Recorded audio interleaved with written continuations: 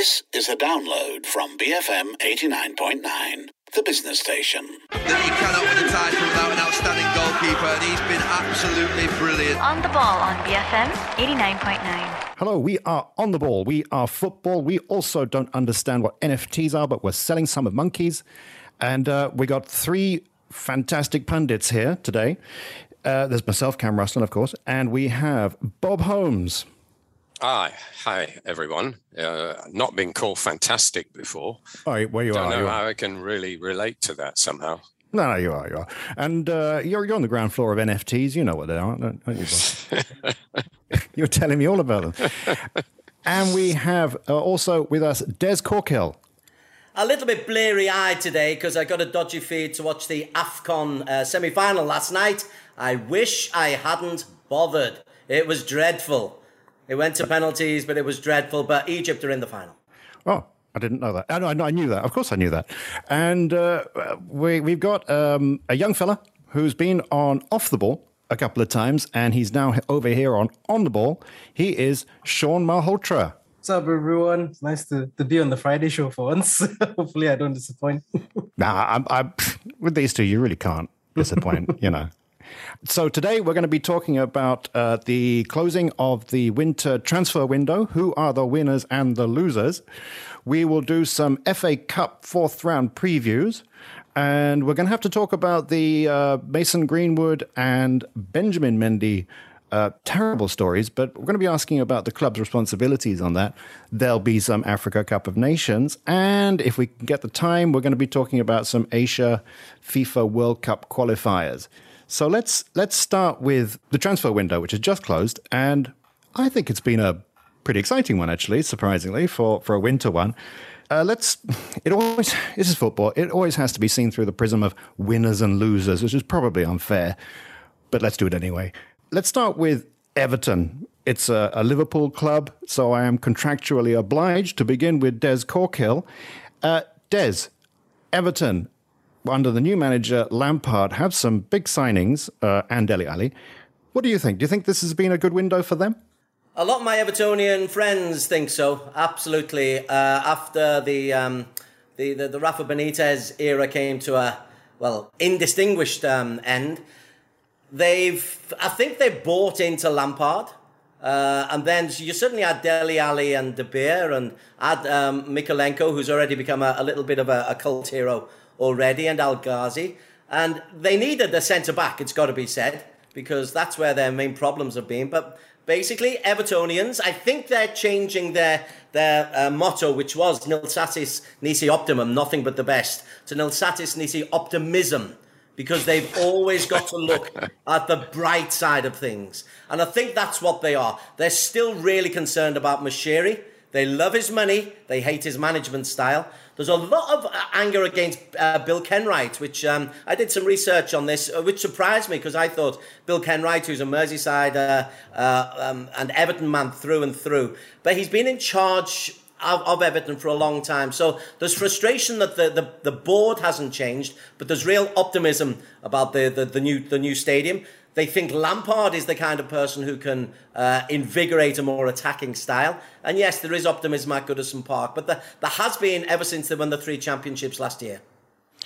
But what do you think, though, Des? I mean, they're in kind of relegation trouble. Will these new signings help them? Can they bed in fast? Can they help them rise up the league? Yeah, I think I'm going to use the old phrase, too good to go down. I think there's too many good players at Everton. I think De Beer and Dele Alli are just ready to shine. Both need an arm round the shoulder, a bit of TLC. Frank Lampard used to play in a not dissimilar position to them. Whether he can shoehorn them both into the same team is another matter altogether. But I think it probably is a good signing. Whether it's a good long-term decision for Frank Lampard to be at Everton, we will see. But certainly to erase any relegation fears, I think this is very, very positive for Everton Football Club. I am a Red, but you don't like to see Everton struggling too much. You like to see them struggle, but not too much. Not too much, right. That's very kind of you.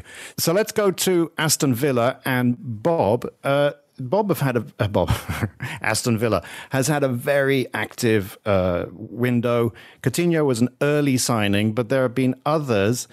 It looks like they're really putting faith in Gerrard and giving him what he wants. Do you think they've had a good transfer window, Bob? Excellent transfer window. Absolutely. I mean, Coutinho alone, but to get Digne for relatively little money, established French international, just where they need somebody, left back. And the others, they've got a reserve goalkeeper, Robin Olsen, another international, experienced Swedish international, and Callum Chambers to shore up the defence. A free transfer from Arsenal. So I think that's an excellent piece of business. And at least, Coutinho obviously came because of the Gerrard influence, but I think a couple of others would have done also. That's the advantage of having a name as a manager. I mean, it doesn't always work. I mean, owners like to have famous names as managers. It doesn't mean they're all always any good. But Gerrard, I think, has started his managerial career pretty well. You see what's happened to Rangers since he left them. And Villa have had a pretty good start with him in charge. So, yes, it's looking good for Gerrard, and it'll be interesting to see how Lampard goes alongside Gerrard in the Premier League. You know, they couldn't play together, could they? They played at the same time for England. Famously couldn't play together. They were part of the golden generation. They somehow didn't click together. And now they're rivals as managers at roughly the same stage of their respective careers. So that alone is worth the subscription fee for the Premier League. So I think Aston Villa have had a very, very good window. I don't think they're going to come 6th as Des and I forecast, but I think they'll probably come 8th or 7th even. Well, the 3 busiest clubs actually all have young managers. If we look at Newcastle, the richest club in the world, Eddie Howe, he has had a pretty busy time. I noticed they did not manage to secure Kylian Mbappe. I don't know how that happened. But they did manage to, on the other hand, get some pretty solid players. Sean, do you see the purchases over at Newcastle as helping them get out of this relegation trouble that they're in? Well, definitely. I think the 5 signings they've made, they've strengthened in every position they've needed. For example, they got Kieran Trippier, who's not only an experienced Premier League player, but he's pretty much done it all. He's not only done it in England. He's played for Burnley, he's played for Spurs, played for Atletico Madrid. So he knows what it's like to fight for a team. And he's a leader in that team, right? He's not one of the most popular names you think of. If you think about England, you've got Kyle Walker in that position. You've got maybe Trent Alexander-Arnold, but Gareth Southgate's always relied on Kieran Trippier. So you see his quality there. Not only can he deliver great balls into the box for goal scorers to score, and thinking about it, Callum Wilson's gotten injured again. And what did they do? They got one of the, I would say, most underrated strikers in the league in Chris Wood, because you just get the ball to him in the box and he's going to score, right? So they've got goal scoring, they've got creators, and they got, I don't know how no other club, for example, Arsenal went in for a player like Bruno Guimaraes, right? Creative player, strong defensively as well in midfield. They've got a team now that, like Des was saying earlier, is too good for the drop, right? If you'd asked me like 2-3 months ago, I'd say, yeah, probably they did get relegated, but they've strengthened in a way where I think now they have a team that can really build on. The question is going to loom whether the team can gel quick enough, because none of these players have played together before. So they've strengthened in the right positions, but it's a matter of will whatever is on paper work out on the day of the games, right? But I honestly think they've got a great team to actually get out of their relegation zone right now, out of all the teams that are struggling down there. And then win the Champions League in 2 years, yeah? I mean, City is still trying. You never know. Yeah. Well, as it stands, it looks like nobody's going to get relegated. So let's look at some of the other clubs had a slightly quieter window. I'm not going to go to you, Des, for the Liverpool for once. I want to ask you about Man City, a very rich club, but had a pretty quiet window. Do you think they did okay with Julian Alvarez? Yeah, the champion teams, they change minimally. Manchester City have got 2 world-class players for every position already. They don't need wholesale changes of their squad. They've managed this superbly. They went under the radar, like Liverpool did, completely under the radar. Nobody was really speculating about what was going on. Julian Alvarez was actually meant to be going to Man United, and Manchester City suddenly get him. That happened with Carlos Tevez, if I recall. But so they've got the next attacking squad player. It means that they can drop one of their players. They've lost Ferran Torres, admittedly, but they could drop one of their players in the summer, and it have no real devastatingly bad effect on them. The top teams do things effectively and quietly. They know in advance what they're doing. It's not a panic move. This isn't a panic move. The Liverpool one, I'm ignoring you. Liverpool one, Diaz and Carvalho, they were the two targets beforehand. Both have been quietly got. Diaz was meant to be in the summer. Tottenham came in. Liverpool matched it. Diaz wants to come to Liverpool so he could play against Cardiff. The top teams do things under the radar. And that is why Manchester City and to a lesser degree Liverpool are the top teams. Okay, Bob, Des went and stole Liverpool. So I want to ask about West Ham. West Ham didn't do any business. The fans were really hoping for something, but they didn't take anybody. But West Ham are doing well. Is there an argument to be made that, if it ain't broke, don't fix it? Yes, you can say that, but you're depending on no players getting broke, aren't you? I mean, an injury crisis would leave them with a very, very thin squad. That's a risk they've taken. All clubs come to this. Most managers like to have a relatively thin squad. They don't like players hanging about who they can't pick and getting restive. Klopp is a prime example of that. But obviously, you've got to have backup in case of injuries. And if you get a crisis like Liverpool did as last season in one position, uncannily, all the centre-backs on the books were injured at the same time. I mean, you can't legislate for that. You hope that only happens once in a generation or never. So West Ham are taking a risk. They're still involved in Europe, aren't they? They're obviously in the FA Cup, and they're playing Kidderminster Harriers, the lowest team in it. So they're looking at making further progress in the FA Cup. So they're going to have a busy few weeks ahead. So, yeah, it's a risk. But if nobody came up to expectations or nobody wanted to join, then they don't want to pay the extra money to get somebody in. So fair enough. So I can quite understand what they've done there. We've run out of time in this section, but I still want to do a bit more transfer talk. So we're going to carry that over to part two. We're going to come back with a quick talk about Arsenal and Spurs here on The Ball on BFM 89.9. It is a fine goal. Fine header, fine goal. On The Ball on BFM 89.9.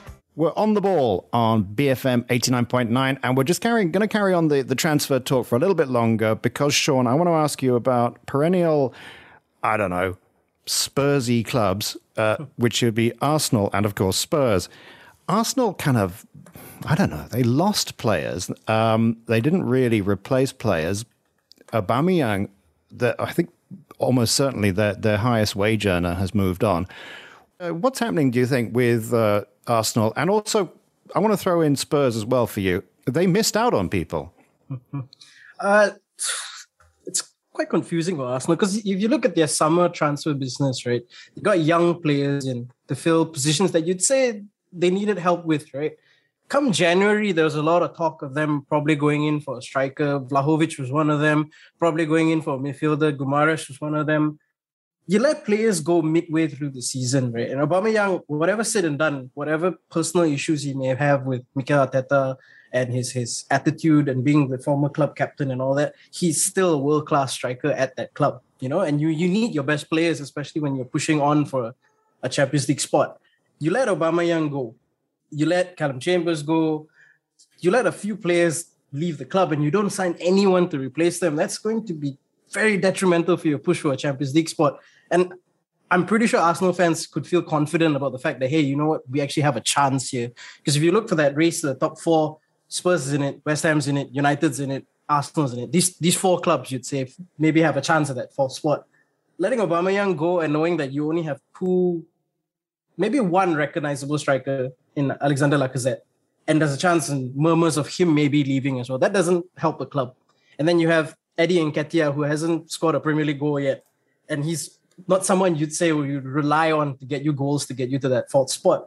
So this is same old Arsenal. It's as harsh as I may say it. It's but Sean, they've got to these positions. They've got to this Champions League without Aubameyang, without Callum Chambers. They've improved, and surely this is Arteta saying, Aubameyang, you are trouble. You're no value. You're no value to me. You're not part of my project, and you're better off out the club than you are in. Surely this is a step forward for Arsenal. Maybe a step backwards in terms of you play your best players, but not if they're trouble. I mean, if I agree in that sense. If they're troubled, you want them out, but you'd also want someone to come in. They let him go so late. Technically, they let him go after the window ended, with all the contract signings and everything, but you didn't get someone in to replace him. That's still a source of goals. If you look at the Arsenal attackers, none of them are in double digits, or as a collective, I don't think they're in double digits either. So that can be hurtful going forward for them to get the Champions League position. So as a stance for the club, taking a stand against, troublesome players, I agree. But in terms of pushing forward for goals and getting that position, I don't think it was a great move, especially not getting a player in. I'd also heard, though, that Arsenal's plan with Arteta was not necessarily to get into Champions League this season. They weren't really thinking that they could do it. They were planning to do it next season and beyond. So they're in a position now where they're kind of like thinking, well, we could get the Champions League spot, but it was never really the plan. Yeah, that's right. Especially after they lost the first 3 games of the season. And that was after buying 5 players in the window, wasn't it? We were wondering about those signings even, but most of them have turned out well. And it is a long-term strategy at Arsenal. And I think they've done well to get rid of Aubameyang, just as they did with Ozil. I mean, once you get a trouble in the dressing room, a so-called bad apple, I'm not saying he's a bad human being, but obviously something was wrong there. He didn't work with Arteta, just as Ozil didn't work. And they're better off without them, I think. I think that's the view that Arteta would certainly take, and the board who are backing him. It would have been nice if they got Vlahovic, but I think he was always going to Juventus. But that's just tough. If Arsenal don't get into the Champions League this season, it won't be a disaster. Yeah. There you go, Sean. You pick on the old boys. We'll have a go back on you. We'll triple up on you. Boris, I fully expected. Yeah, it doesn't even need to do a Cruyff turn to get past you two, though. We're going to skip over Spurs because they're Spurs, and I want to go straight to the FA Cup 4th round previews. Obviously, there's quite a few matches going, so we won't do all of them. But let's start. Okay, Des, I'm contractually obliged. Liverpool. There are 2 Liverpool clubs, Everton versus Brentford, which could be interesting. I don't know how much Everton or indeed Brentford even care about this competition. But also Liverpool versus Cardiff City, Malaysia's Cardiff City. So I think they still are they not? They are. Yep, there you go. So how do you think that the Liverpool clubs will fare here? And are they interested? Liverpool are interested, definitely. Diaz might get a debut. It'll be a strongish team that goes out. And they are interested in battling on all the cups. They haven't given up the league title, but they're in a League Cup final. They're thinking of the FA Cup. Europe is on the horizon. They've strengthened the squad for the first time in a long time. Jurgen Klopp's got no injury worries coming into February, but it's a busy old February. And they're up against Cardiff City, my second club. I used to work at Cardiff City, and I've got a house down there, so I'm interested in them. But Cardiff, they after beating Nottingham Forest in midweek, Bob, Cardiff are looking just to cement their position as in the middle of the Championship. They had a dreadful start to the season, sacked their coach. So I don't think Cardiff are going to be coming here expecting an awful lot. They'll bring a lot of fans, but I don't think they're expecting an awful lot. So I'm anticipating Liverpool for that. As for Everton need this. Everton need to get off to a good start. Brentford, less so. I don't think the cup matters for Brentford. I think Premier League survival is all that matters for Brentford. But Everton, if Frank Lampard can get off to a hot start, the fans will get behind him very, very quickly. But if they get off to a losing start, that's what happened with Benitez. He had a decent start, but then lost a few games, and the crowd can turn against him. As I said, there's optimism at Everton, but it's wary optimism. They're not sure about Frank Lampard. He's a London boy.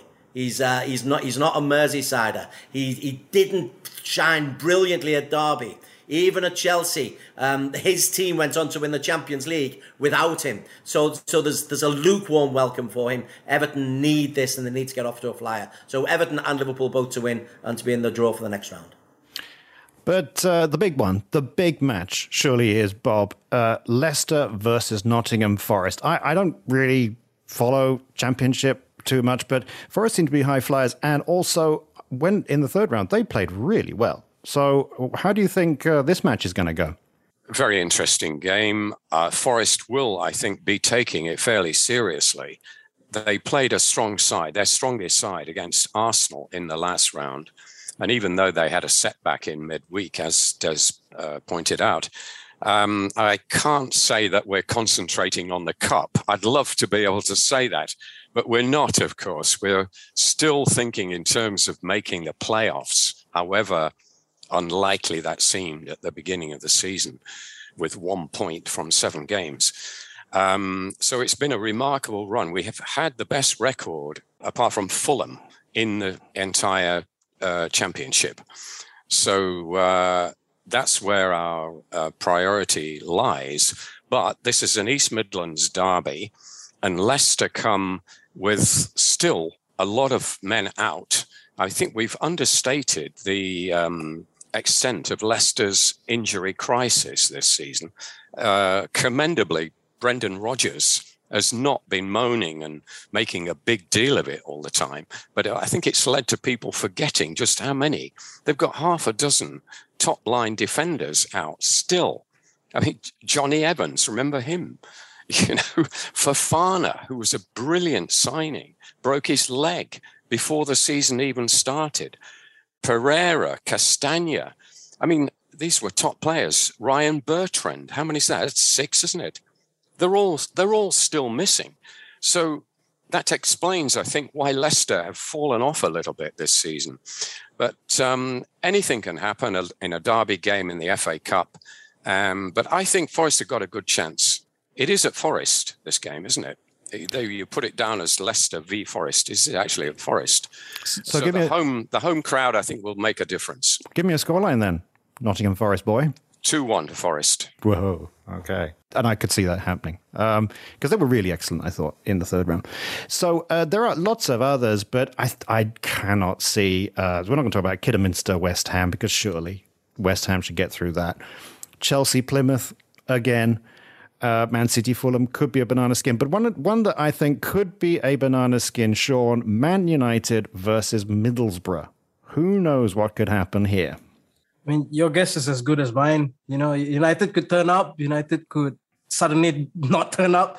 That's the thing about United right now. I think mentally, we may not be in the best position after the whole Mason Greenwood thing, but there is a job to be done. You know, we've got players coming back like Paul Pogba, and a lot of people could say he doesn't perform as much as he should, but this is a chance for the team to put behind everything that's just happened, go out there, play a good game of football against a good Borough team. Let's not forget, they've signed a really good young striker from Arsenal as well on loan, in Folarin Balogun. So I expect, funny enough, you know, we always said the FA Cup is a giant killing tournament, where I honestly think there is a chance for United to get knocked out, no matter how strong we may be. But I expect United to put everything behind, really go out there and give a good game to Borough. But I don't expect Borough to sit down and just take it. I expect a very, very close game. In fact, I think it could go by just one goal. I think United skim through it just like 2-1 or 1-0. But Borough have a chance of actually nicking something from United in this game. But do you think Rangnick's the kind of guy who could give a rousing speech to spur them on and win against this battling Borough team? He doesn't strike me as that kind of guy. That's the thing. I mean, we've had great managers at this club, right? Post Ferguson, you could say. I wouldn't look at Moyes as a great manager at United, but I would look at Louis van Gaal, I'd look at Jose Mourinho. These two were, you know, they were greats. And they couldn't get a response, you would say, from the team entirely. Even though they won trophies with them, they eventually got sacked. Ralph Rangnick strikes me more as a man-to-man coach rather than like a great tactician. You know, a lot of the young players have come through right now, like Anthony Elanga, Charlie Savage, and Zidane Iqbal, who've all come and given like a lot of thanks to him. And then you've got Hannibal Mejbri, who might be coming into this game as well. So the young players could be the ones that, you know, stand out ahead of the senior players. So there is something that Ralph Rangnick's doing right, maybe with the kids. Yeah, Dez's face fell then when you just said Rangnick's not a great tactician. It's equivalent of a sliding tackle from behind. Well, the face fell with the number of we's that Sean is saying. That's it's a strictly neutral show, this, Sean. We are on the fence. To the mighty Reds of Liverpool. I keep meaning to tell you, Sean, actually, I agree with Des there. There's a lot of we when it comes to Manchester. My bad. Pretend. So we're going to move on, and we're going to talk about a very difficult subject, but one that really needs to be talked about, which is player discipline, club responsibility, and the heinous stories about Mason Greenwood and Benjamin Mendy here on The Ball, BFM 89.9. What about that clearance off the line? How important did that turn out to be in the end? On The Ball on BFM 89.9. And we're back on The Ball with myself, Cam Russell, Bob Holmes, Des Corkill, and Sean Malhotra. And now a difficult story, one that actually crops up far too often in the football world. And we concentrate here just on the Premier League, really. But you know, it's throughout the football world. It's young men and with a crowd of 50,000 screaming their name. We have the story of Mason Greenwood, Manchester United's young Mason Greenwood, 20-year-old, who has been accused now of rape, and also Benjamin Mendy, who is now in prison, and the number of rape accusations just keep rising. It was 4, 6, I think it's on 7 now.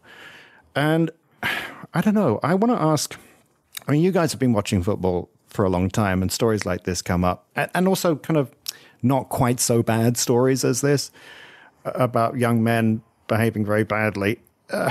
Des, can I ask you, is the club in any way responsible? Do they have some, duty of care or something? Before I answer directly, I'd just like to offset the bad news with the good news that doesn't make the headlines. The fact that Sadio Mane paid for a hospital in his hometown in Senegal. The fact that players are routinely doing charitable good causes, and they're not headline news. There's an awful lot of good that goes on in the Premier League. Crystal Palace, to their credit, are the first club to say that for those kids who are rejected by them as not good enough to play for the first team, there'll be some follow-up aftercare, counselling, schooling, etc. For 3 years once they've left the club. And education is a massive part of what goes on at all professional football clubs, certainly in the United Kingdom, certainly in the top flight. So I want to offset all that bad news because none of that gets headlines. You have to dig very, very deep. And then suddenly something like these, the Mendy stories come up and they make the headlines for obvious reasons. Do the club have a duty of care? In some ways, no, but yes, of course, because they're your employees and they're your prized acquisitions. So you should be aware of what's going on. And a lot of this is down to nurturing and management. Sir Alex Ferguson of Manchester United was famous for the fact he kept a really close eye on Ryan Giggs, who's another one who's in trouble subsequently later on in his life. But he kept a really close eye on the Beckham and the Scholes. He used to regularly phone up, make sure he knew where they were. Bill Shankly famously used to do this at Liverpool. Don Revie famously at Leeds United. So there was always that pastoral care in what seems to be a different age. And it looks like that pastoral care and that responsibility has disappeared a little bit. And so yes, there is a responsibility for clubs to have some kind of pastoral care for their people. Obviously, there's not a lot you can do if Mason Greenwood decides to ignore all that pastoral care. Mason Greenwood's a grown man, and he's seemingly made a huge mistake, as has Edward Mendy made a huge mistake, and it goes through the court of law. But yes, I do think clubs have a pastoral care, a moral pastoral care to look after in as much a good way as possible of all of their players. But bad apples, gosh, these are terrible accusations. But there's good as well. There's so much good that we don't focus on. Yeah. I mean, you know, they should do good. I don't know if we need to even compare the two. But Bob, I'm going to ask you, these stories surely, I mean, statistically, they must have been happening in the olden days too. But we got social media now, and yes. Yeah. So, I mean, are we just hearing about them more? Yes, I think so. I mean, let's face it, it wasn't the age of innocence when Des and I were young men. I don't like being connected to the job, Bob. Players weren't angels, but I think social media is certainly helping to highlight this. But it's like the news anyway, newspapers and news stations, news channels highlight the bad news because bad news is more readable. It gets attention. It sells newspapers rather than good news. I mean, it's a tried and trusted formula. There was a guy who started a newspaper. He got so fed up with all the bad news, he actually started a newspaper called Good News. It lasted one day. I mean, people don't read about this good news. They don't want to hear about what Des is talking about, these admirable initiatives that some clubs are taking. So you get an imbalance here. Everybody's talking about Mason Greenwood and Benjamin Mendy. And in the middle of all this, Raith Rovers, a Scottish club, go and sign a former player who's a convicted rapist. Now, how does that go down? Of course, they've had to backtrack on that now. I mean, the women's club at Raith have protested and broken away. All sorts of people have thrown their season tickets away in absolute outrage at that. So, yeah, some clubs don't handle it. He wasn't a convicted rapist, Bob, but he lost a civil court case. Civil court. Yeah, well, it's convicted in a civil court. And whether you use the word convicted, but he was guilty. Anyway, he was found guilty in a civil court. And they go and sign the guy. Absolutely outrageous. But clubs do have people that look after players. I mean, I know there's a story at Man City, an established international player, his wife, didn't even know how to change a light bulb. And City had to send an office boy along to the address of this player and change a light bulb for the player's wife, a multi-million-pound player. I mean, what can clubs do? If they do that, they can't be nannies to the players 24/7. I think there's a limit to what clubs can do. Sean, you're a young football fan, and I don't even know if you remember the Ferguson days. I can't help thinking this couldn't have happened under Ferguson because he had a little army of informants who would tell him exactly where Lee Sharp was or something. And also, in the case of Raith Rovers, the captain of the women's team instantly resigned. She said, I don't want to have anything to do with this club. Football's in a position now where it is attracting and wants to attract women to play the game and to be fans. I don't know if we can be so laissez-faire. Something has to be done. I was saying it earlier that football is more than just a game now. It's a big business, right? And Des was saying earlier, you have your assets at the clubs. The Mason Greenwood is there's so many cases just like Mason Greenwood, and you want to make a stand against things like this because abuse is abuse. Let's call it for what it is, right? Rape is rape. There's no mistake to it. There is no, I didn't mean to do it. It happened. And you have to take a stand because it's bigger than football. It's much bigger than football. It's a societal issue, right? There's more that needs to be done, but that's not for United to do. If eventually, Greenwood is found guilty for his actions, United will make the stand of saying, hey, you know what? We're going to terminate your contract. You're done for. That's it. And everything else will be left to the law. You want to attract people into the game. You got to have a good, image for the game. You want to there's that talk of our professional players role models, right? I do agree that they are, because you look at young kids, myself included, like 10, 15 years ago, I looked up to players like Ronaldinho. I looked up to players like the original R9 Ronaldo. Were they good influences off the pitch? Maybe not, but you looked at them on the pitch as well. But you have to look at both sides. You want good people in the game. You don't want, your outcasts and all these kind of things. You want people you can call good role models.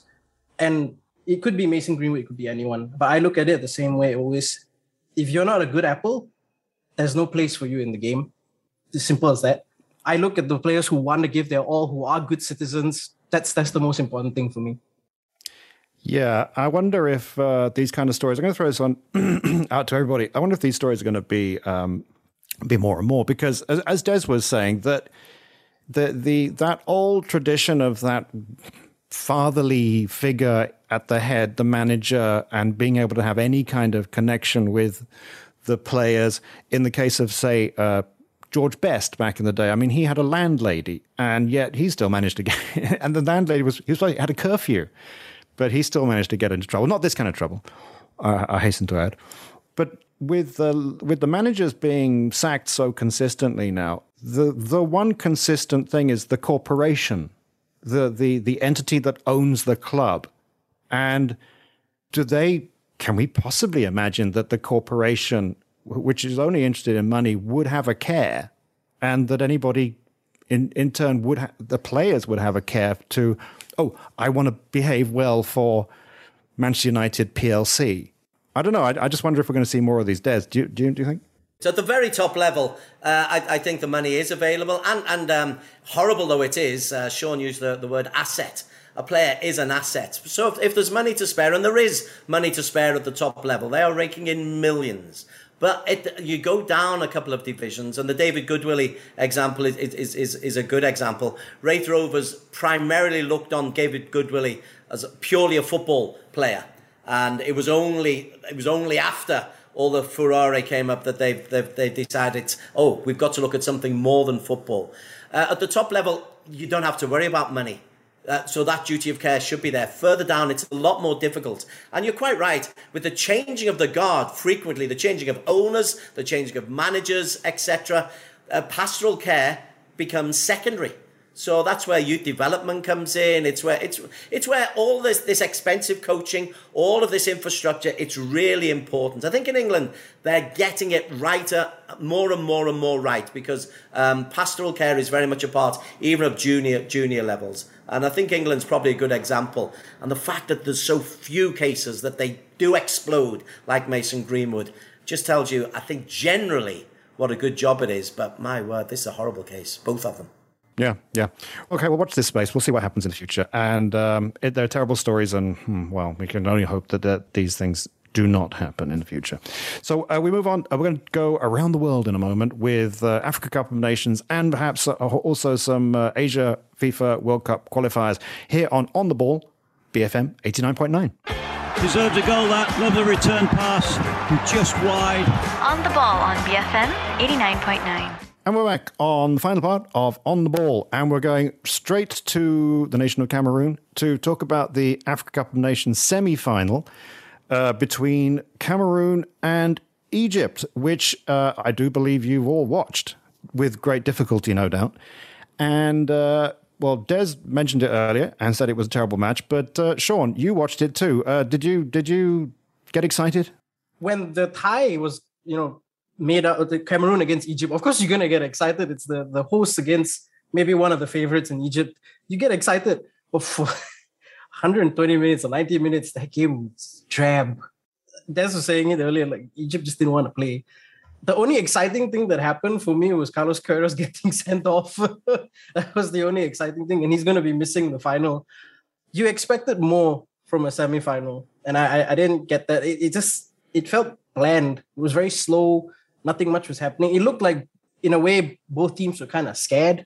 And it went all the way to penalties. Again, Egypt goes to penalties or goes past extra time. And even then, the penalties were awful. I give credit to the second goalkeeper for Egypt for saving 2 out of the 3 penalties that Cameroon didn't score. But the penalties were awful. They were one-step penalties. They were predictable penalties. There were no power behind it, no placement behind it. It looked poor. The game as a whole to me was poor, but good on Egypt. They've made it to the finals.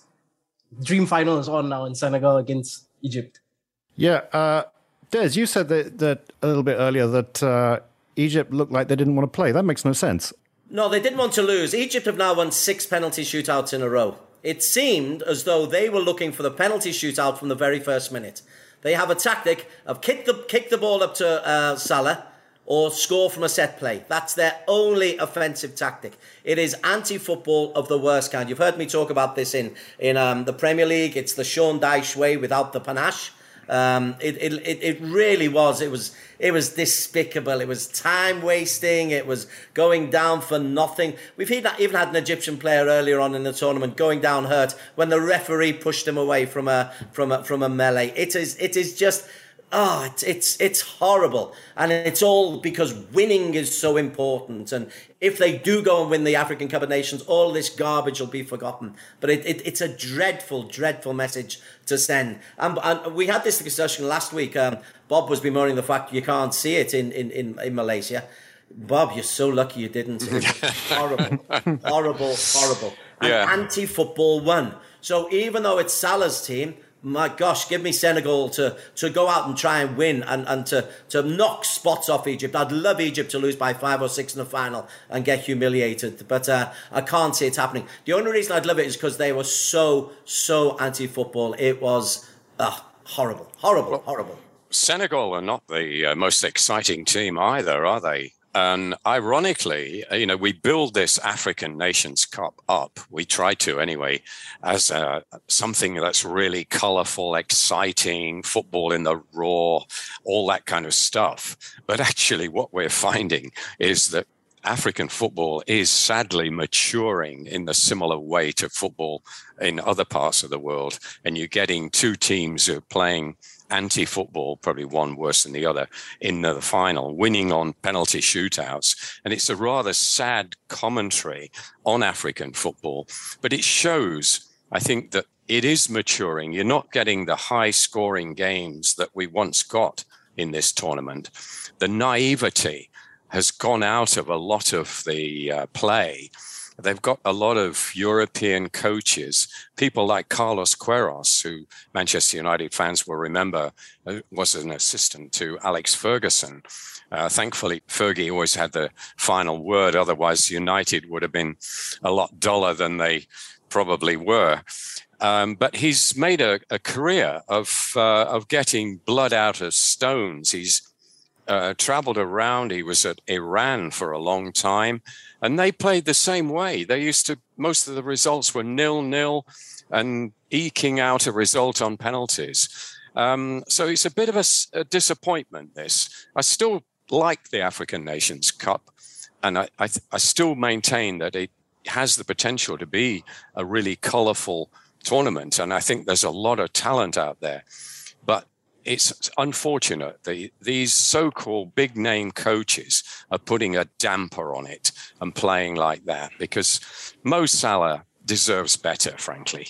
I mean, you've got a world-class player like that, and he's just expected to nick one or be sure about scoring his penalty. It's a sad commentary on the state of affairs.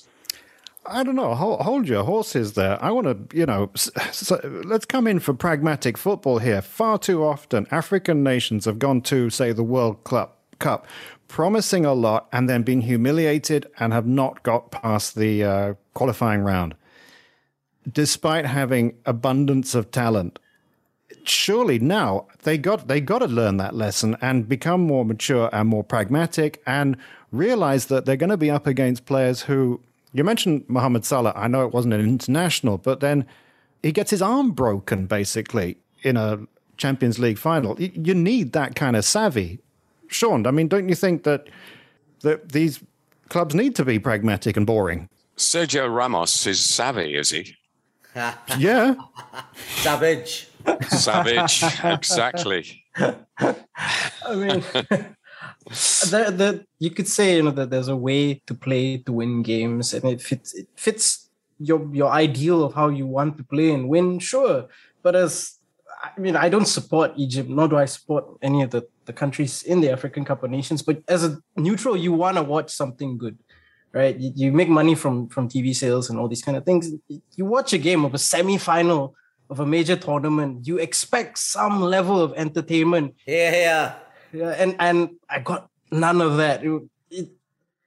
It felt like a friendly at best, and a team won on penalties, and that's not something I want to watch. But if you're playing a game and your idea is let's just hold up all the way to penalties, and that's the best way we can win. If that's your way of playing, sure. But as a neutral to watch it, not fun. Yeah.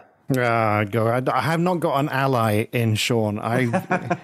Des keeps winning with this. I want to watch entertaining football. 0-0 is the perfect scoreline.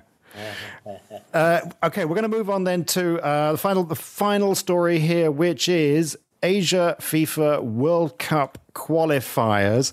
I got to say, I haven't been keeping an eye on this. So we have, Des, why don't you tell us what the situation is, what the state of play is, who has qualified, who is in with a chance? Okay, basically, there's two groups of 6, Groups A and Group B, and the top 2 of those groups of 6 automatically qualify. In Group A, Korea and Iran have already qualified. So the third place team will go into a playoff against the other group's third place team for a chance to play. I think it's a CONCACAF team for a chance to go to the World Cup finals. So in Group A, Korea, Iran are through. UAE and Iraq and to a lesser degree Lebanon are in a 3-way scrap for the third qualifying place. There's 2 more match days to go. Iraq and UAE play next on the 24th of March. Most fascinating though, in Group B, Australia are struggling. So Australia drew with Oman 2 each. A last-minute penalty costing them 2 valuable points. And so they are trailing behind Saudi Arabia, who've already qualified, and Japan, who've won now 5 matches on the trot, starting with a victory over Australia. So Australia are really struggling. So Saudi have just about qualified. Japan, if they get a draw on the 24th of March against Australia, Japan will go through. And Australian football is going... there's a massive hoo-ha about Australian football at the moment at the international level because their women failed to qualify for the World Cup finals automatically when they were knocked out in the quarterfinals of the Women's Asian Cup, and their men are in danger of having to go through that playoff route in the World Cup in the Men's World Cup qualifiers. So it's not looking good for Australia at the moment. Very difficult times for them, and they just seem to be dropping points from winning positions. So 24th of March, mark it into your calendar, Australia versus Japan. Vital for Australia if they're going to automatically qualify. Vital for Japan as well. If they don't, likely to play Iraq or UAE for a playoff, to play CONCACAF, to play for the World Cup final place. Yeah, that really challenged my maths. So just to recap, Asia has how many spots? 4 and possibly a 5th. Right. Okay. 4 guaranteed. The 2 top teams in the group. Incidentally, Vietnam won their first ever final round match. They beat China by 3-1 to win at this level of qualification for the first time. Yeah, can I just come in there? China, I think that's a big story. Yes. China are out. And this is a country that has ambitions of hosting the World Cup by 2050. Okay, they're giving themselves a bit of time. We shouldn't underestimate them. But really, since their one and only appearance in the World Cup finals, their football has gone downhill. And bear in mind that they've put billions behind it. They created a Super League. They've had top European players, South American players come. They paid them an arm and a leg. And they even took the step, which is virtually unthinkable in China, of renationalizing players from other countries. And they've got Brazilians and Europeans actually playing as representing the Chinese national team. And they've found some flimsy qualification like Jack Charlton used to do with Ireland. Some grandma or other has, went to Shanghai on holidays or something. How to mischaracterize things. And despite this incredible effort, they've just got worse and worse and worse. And we know now the Super League, that they even suspended the league so that the national team had total concentration. They weren't distracted at all. And they ended up like this, humiliated by Vietnam, who were the bottom team in the group, still are the bottom team in the group. It's really incredible for China to, after what they've tried, to be so bad. All the money they put in, incredible. Financial crisis is killing them, though. All the property money went into football. That's all gone. Yeah, and it's not a football a deep football history. Not like UAE or Qatar, where UAE's got a football history. Qatar less so. Yeah, I mean Qatar. Yeah, who can talk about football without mentioning Qatar? Brazil, Qatar. So we move on. Sean, I haven't got time to ask you your views on whether or not the Socceroos will qualify, but we have to wrap up now. I want to thank, I mentioned them earlier when we were talking, as the Mount Rushmores of the faces on Mount Rushmore of football punditry, Des Corkill and Bob Holmes. Always a pleasure, Cam. Always a pleasure. Absolutely, Cam. Thanks a lot. And Mount Rushmore, well, I have to think about that. Yeah. And the young pretender who's chiseling away, trying to knock them off their perch, Sean Malhotra. Oh, it's been an honor to be in the presence of two veterans. It's a major privilege. It was good fun. Doesn't make it sound better, Sean. I'm sorry. Two very young men. Very nice. And how's your podcast going, Sean? Been all right. Been really busy with work, so it's not really been possible. Okay. And, oh my God, I've forgotten it again. It's Pocket Devils. Pocket Devils. Check it out. And so that is the end of this week's show. Please join us next Monday for Off the Ball, and join us again next Friday for On the Ball here on BFM 89.9. Worth a try, and he's always prepared to give it a go. On the Ball on BFM 89.9. Thank you for listening to this podcast. To find more great interviews, go to bfm.my or find us on iTunes. BFM 89.9, the business station.